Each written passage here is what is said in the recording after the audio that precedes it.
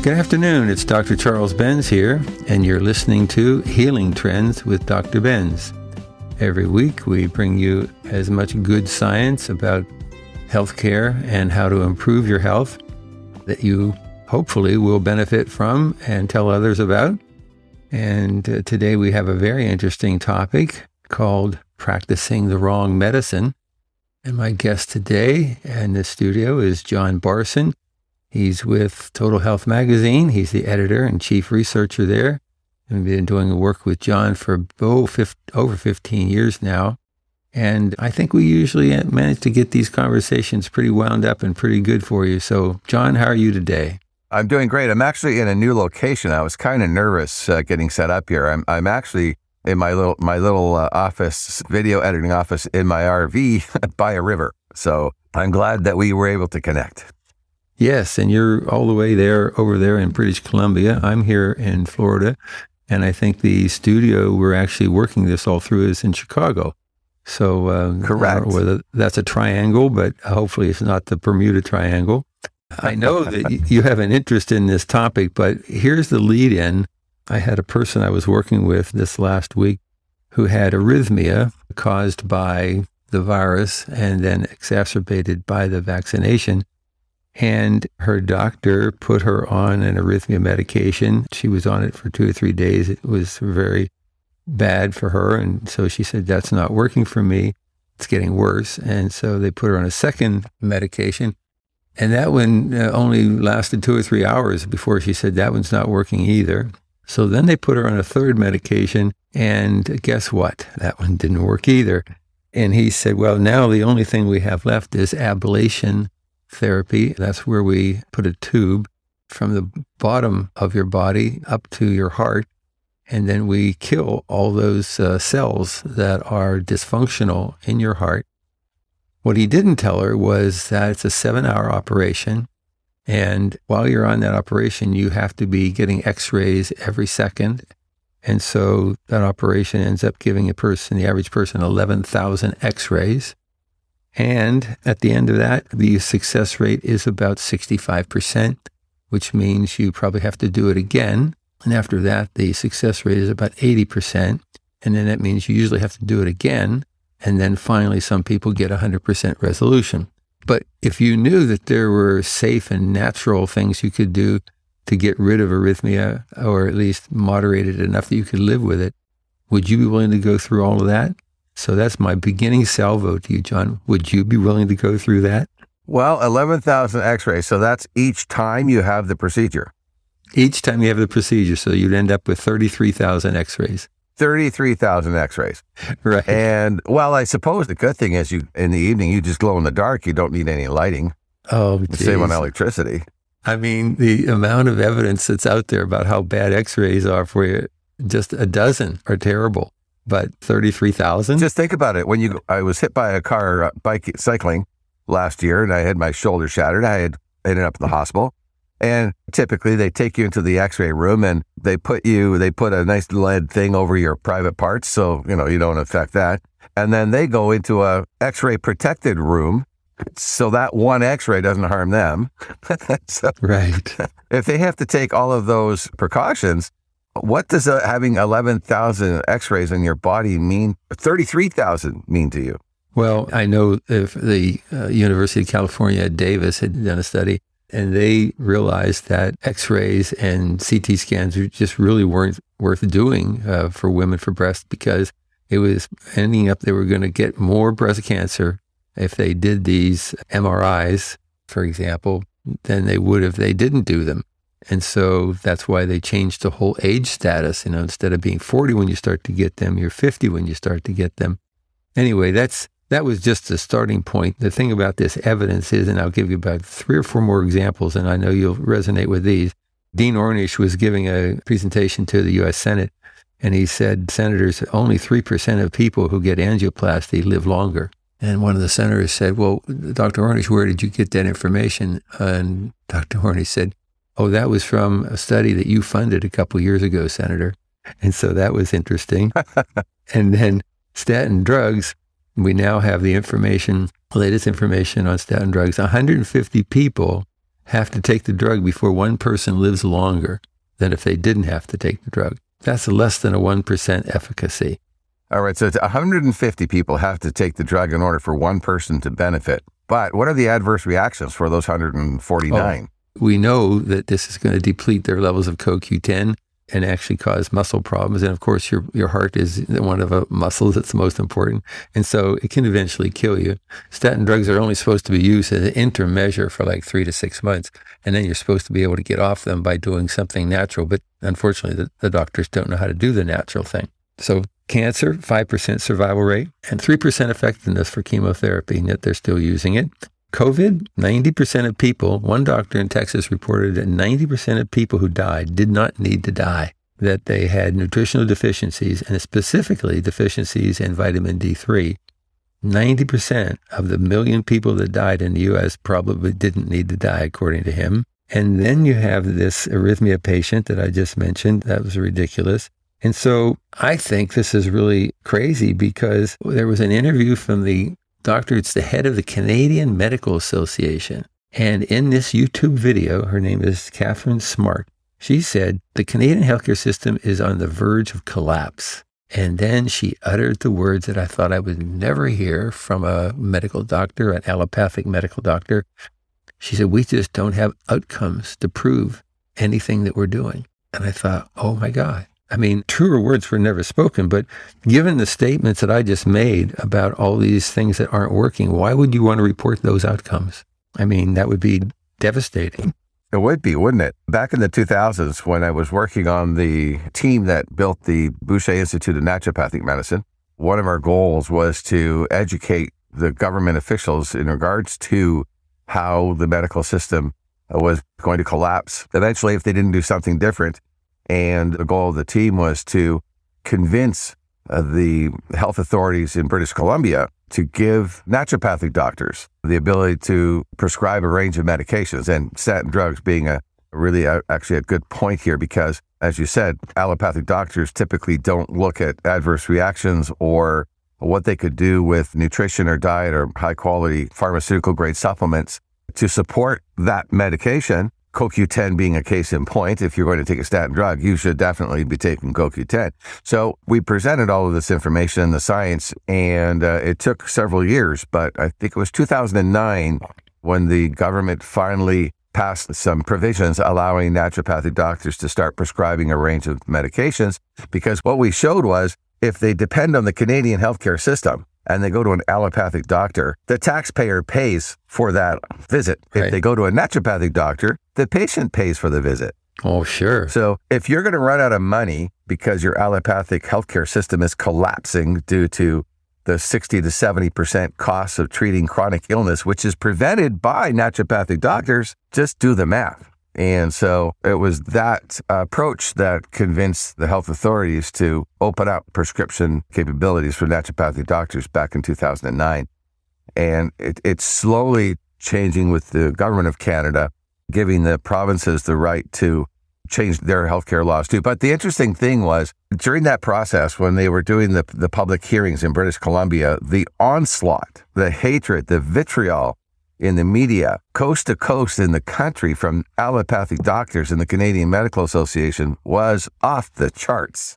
Well, I'm sure Catherine Smart is going to hear it from her members, having said that, because I don't really think she understood what the words outcome meant, probably because she's a pediatric doctor.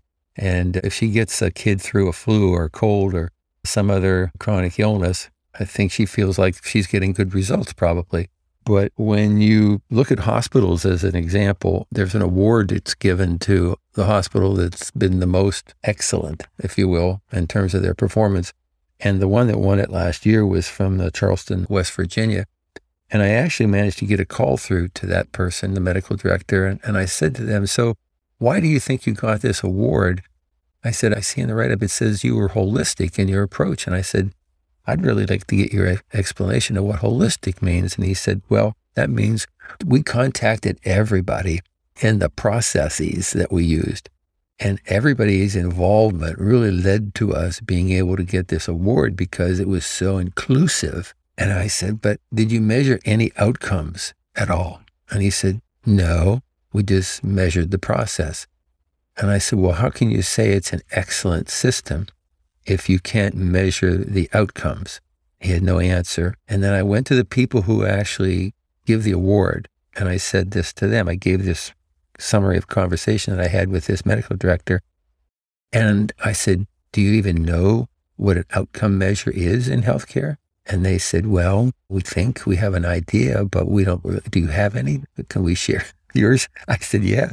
And I wrote an article about it. You put it in your magazine about the outcome. It's the Baldrige Award. Okay. So people can go in your website, Total Health Magazine, and they can see that the Baldrige Award, I actually wrote an article that told these people exactly what an outcome was. And the outcome for hospitals now, John, is if you get a patient that doesn't return to the hospital within 30 days, the hospitals get a financial bonus. So that's the outcome of a hospital. If they think you're doing a good job, if you can keep the patient from going into the hospital again within 30 days of their release. Now, isn't that just wonderful? It's true. That's though. A successful outcome. Well, because there's so many patients that return before 30 days that the medical establishment in the U.S. said, we've got to fix that. We've got to get better at this. But they didn't know how. They still don't know how. And so I think it's quite remarkable that the doctor who's the head of the Canadian Medical Association would say that the system is near collapse and they don't know how to measure outcomes. And you juxtaposition that against what the head CEO of Cleveland Clinic said about 4 or 5 years ago. He said, functional medicine is the medicine of the future. Now, functional medicine is natural medicine. And so the allopathic system is not working. And so that's why I'm writing this article on, is allopathic medicine the wrong medicine? And so we're going to, that'll be in your magazine before too long, because I'm just sort of like about a third of the way through that article. But like you said, the doctors are pushing back. They're pushing back on vitamins and supplements. They're pushing back on everything natural that really works. So this is what's surprising to me. And here's the evidence that'll nail this down for you. In 2006, there was an article published in Business Week magazine, and the title of the thing was Medical Guesswork. And it was an article written by Dr. David Eddy that did 2.5 years of study looking at every medical procedure for allopathic medicine.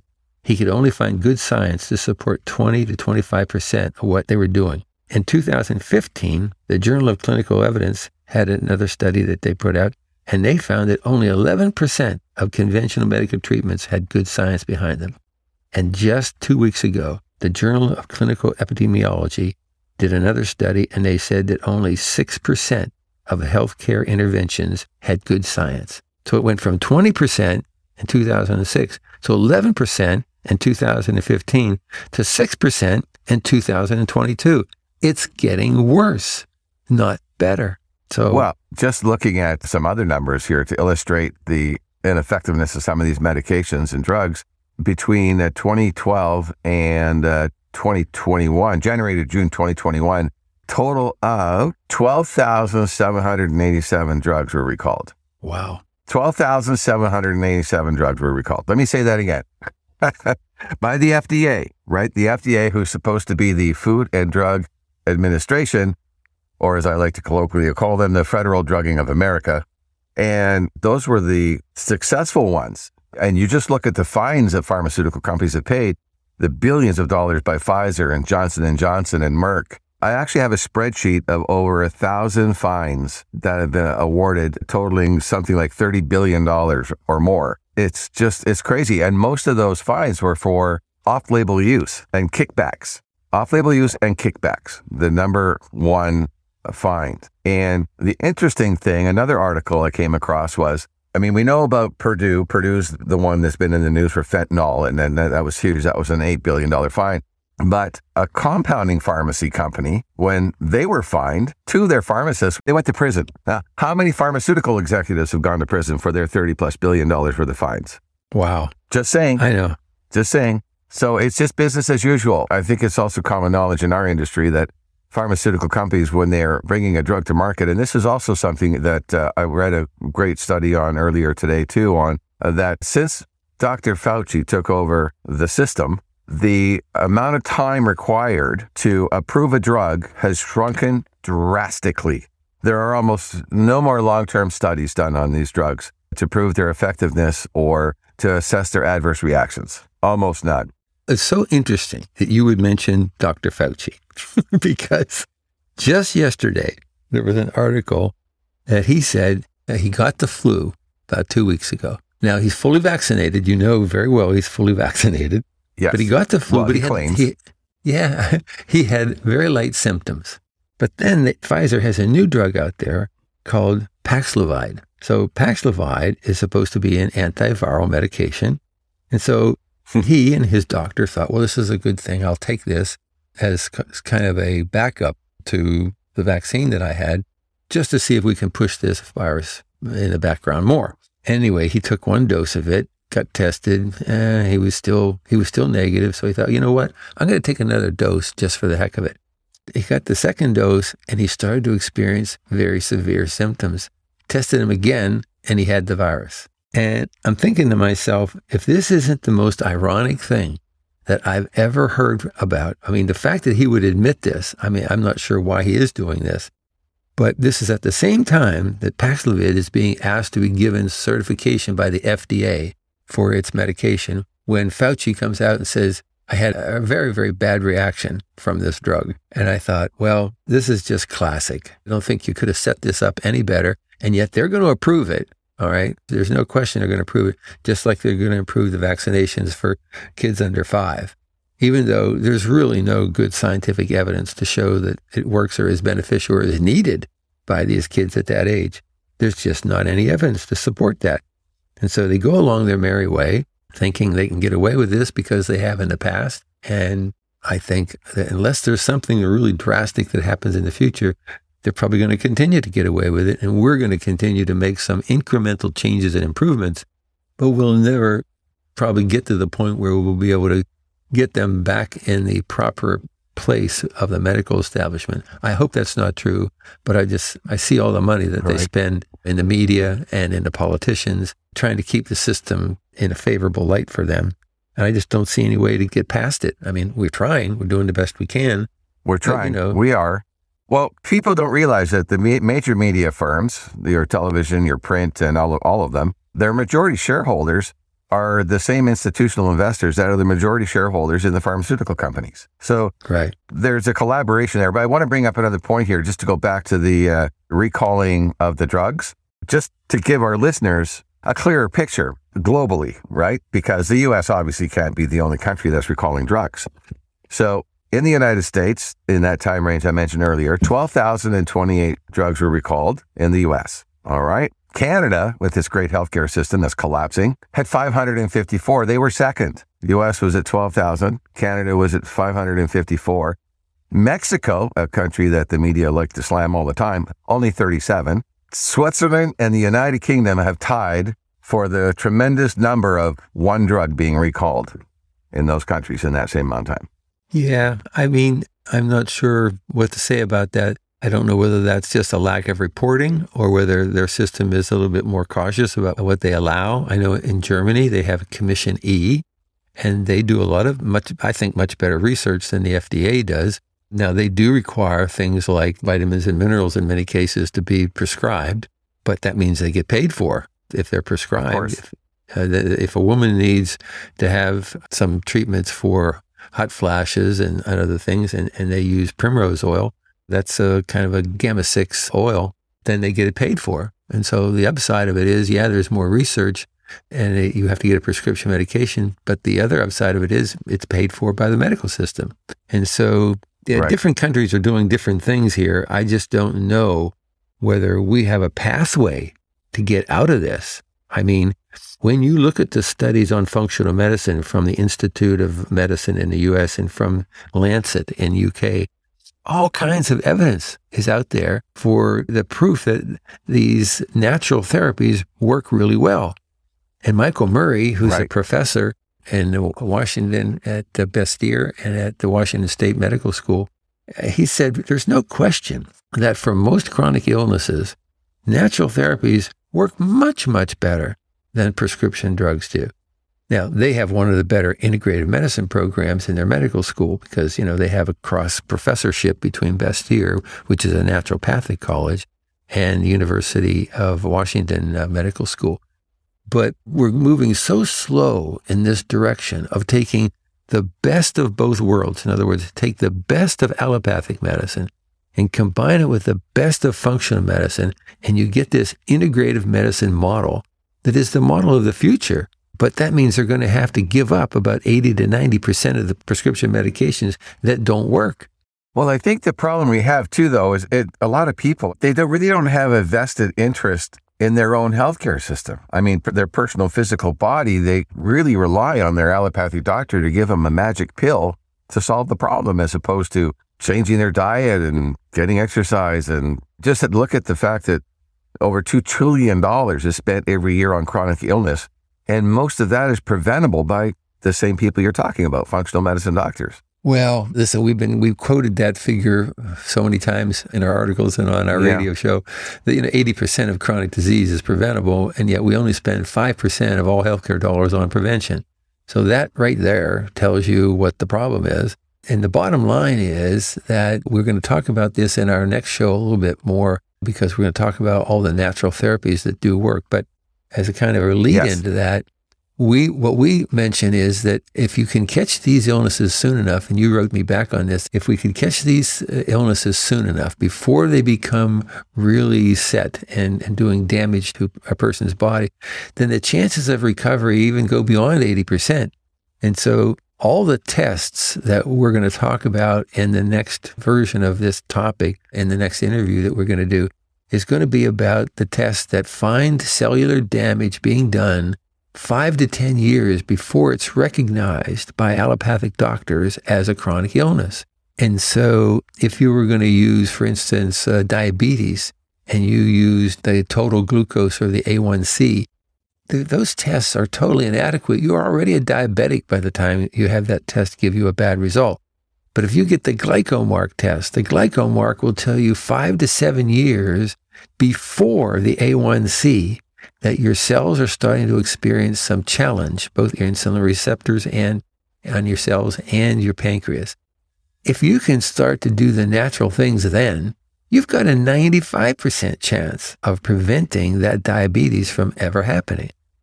And so that's the thing that astonishes me, is we have all this good science. And so the question has to be asked, John, are these doctors doing malpractice because they're not paying attention to this stuff? I mean, I think we should do a show on that eventually.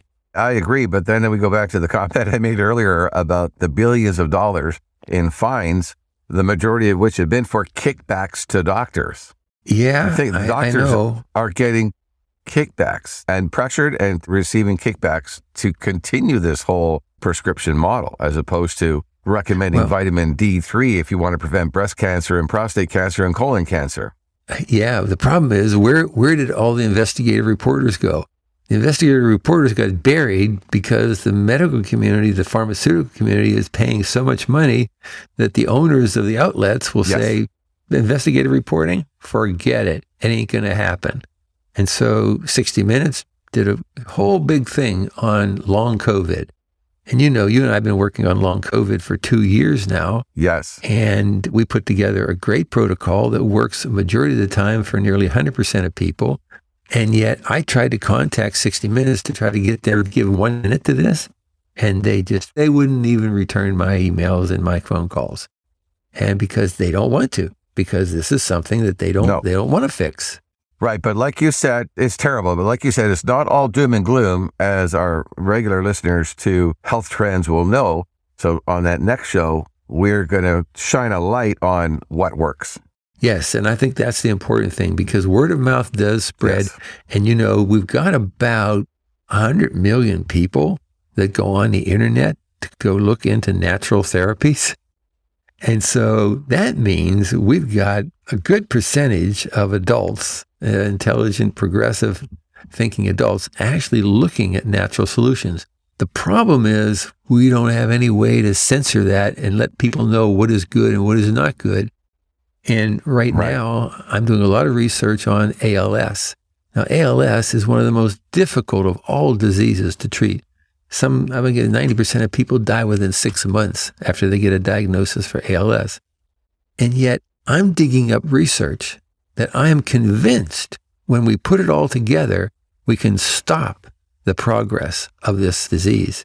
And I don't understand why more doctors are not looking at this. Now, mind you, there's only 20 or 25,000 people in the United States that have ALS. 5,000 people a year are diagnosed and another 5,000 die because it's such a big turnover.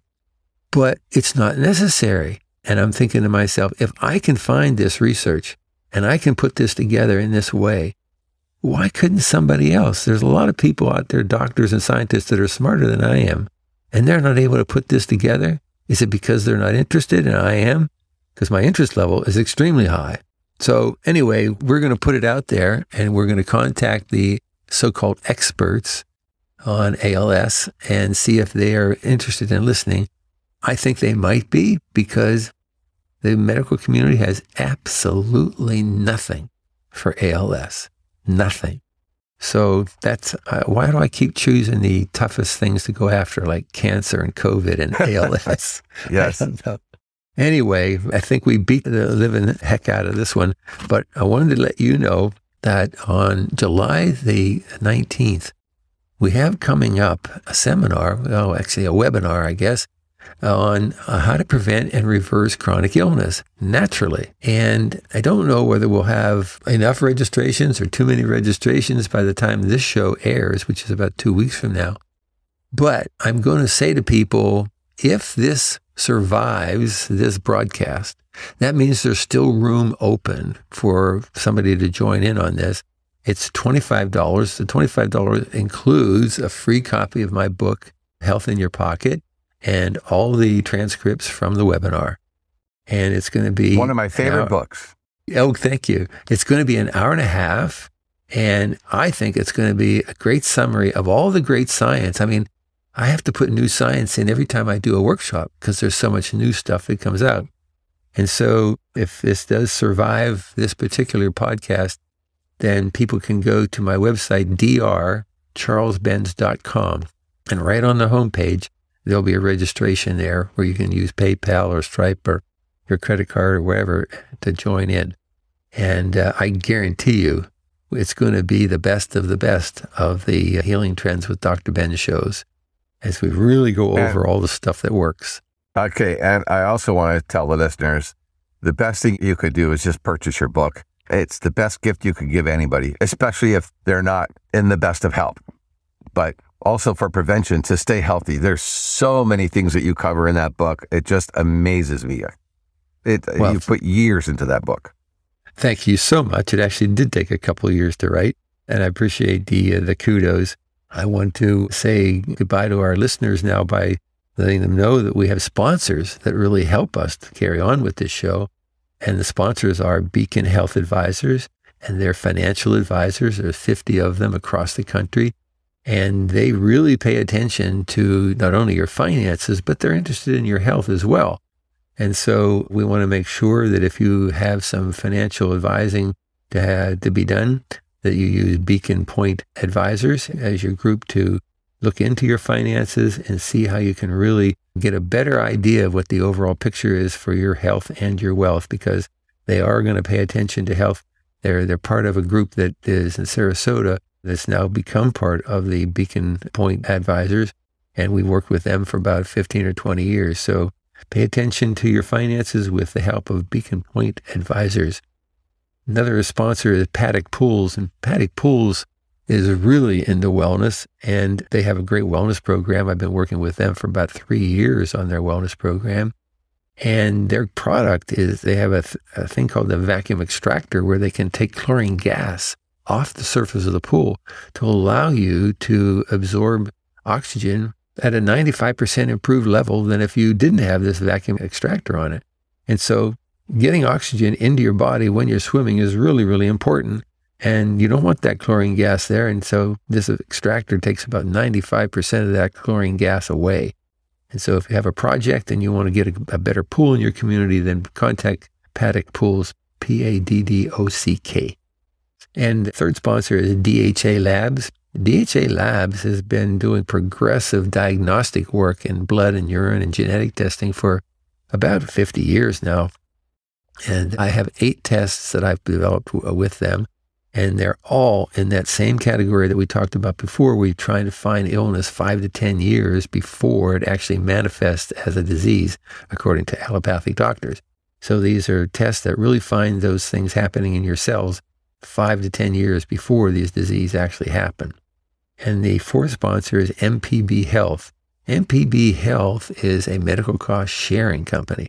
And that's different than insurance companies because they actually pay attention to wellness, and they actually are very aggressive in their programs to educate their members, because if the members save money on their individual health, then the group saves money on their premiums.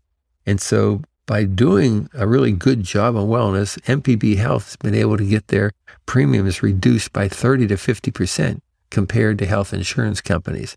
And so those are our four sponsors. We really thank them for what they do.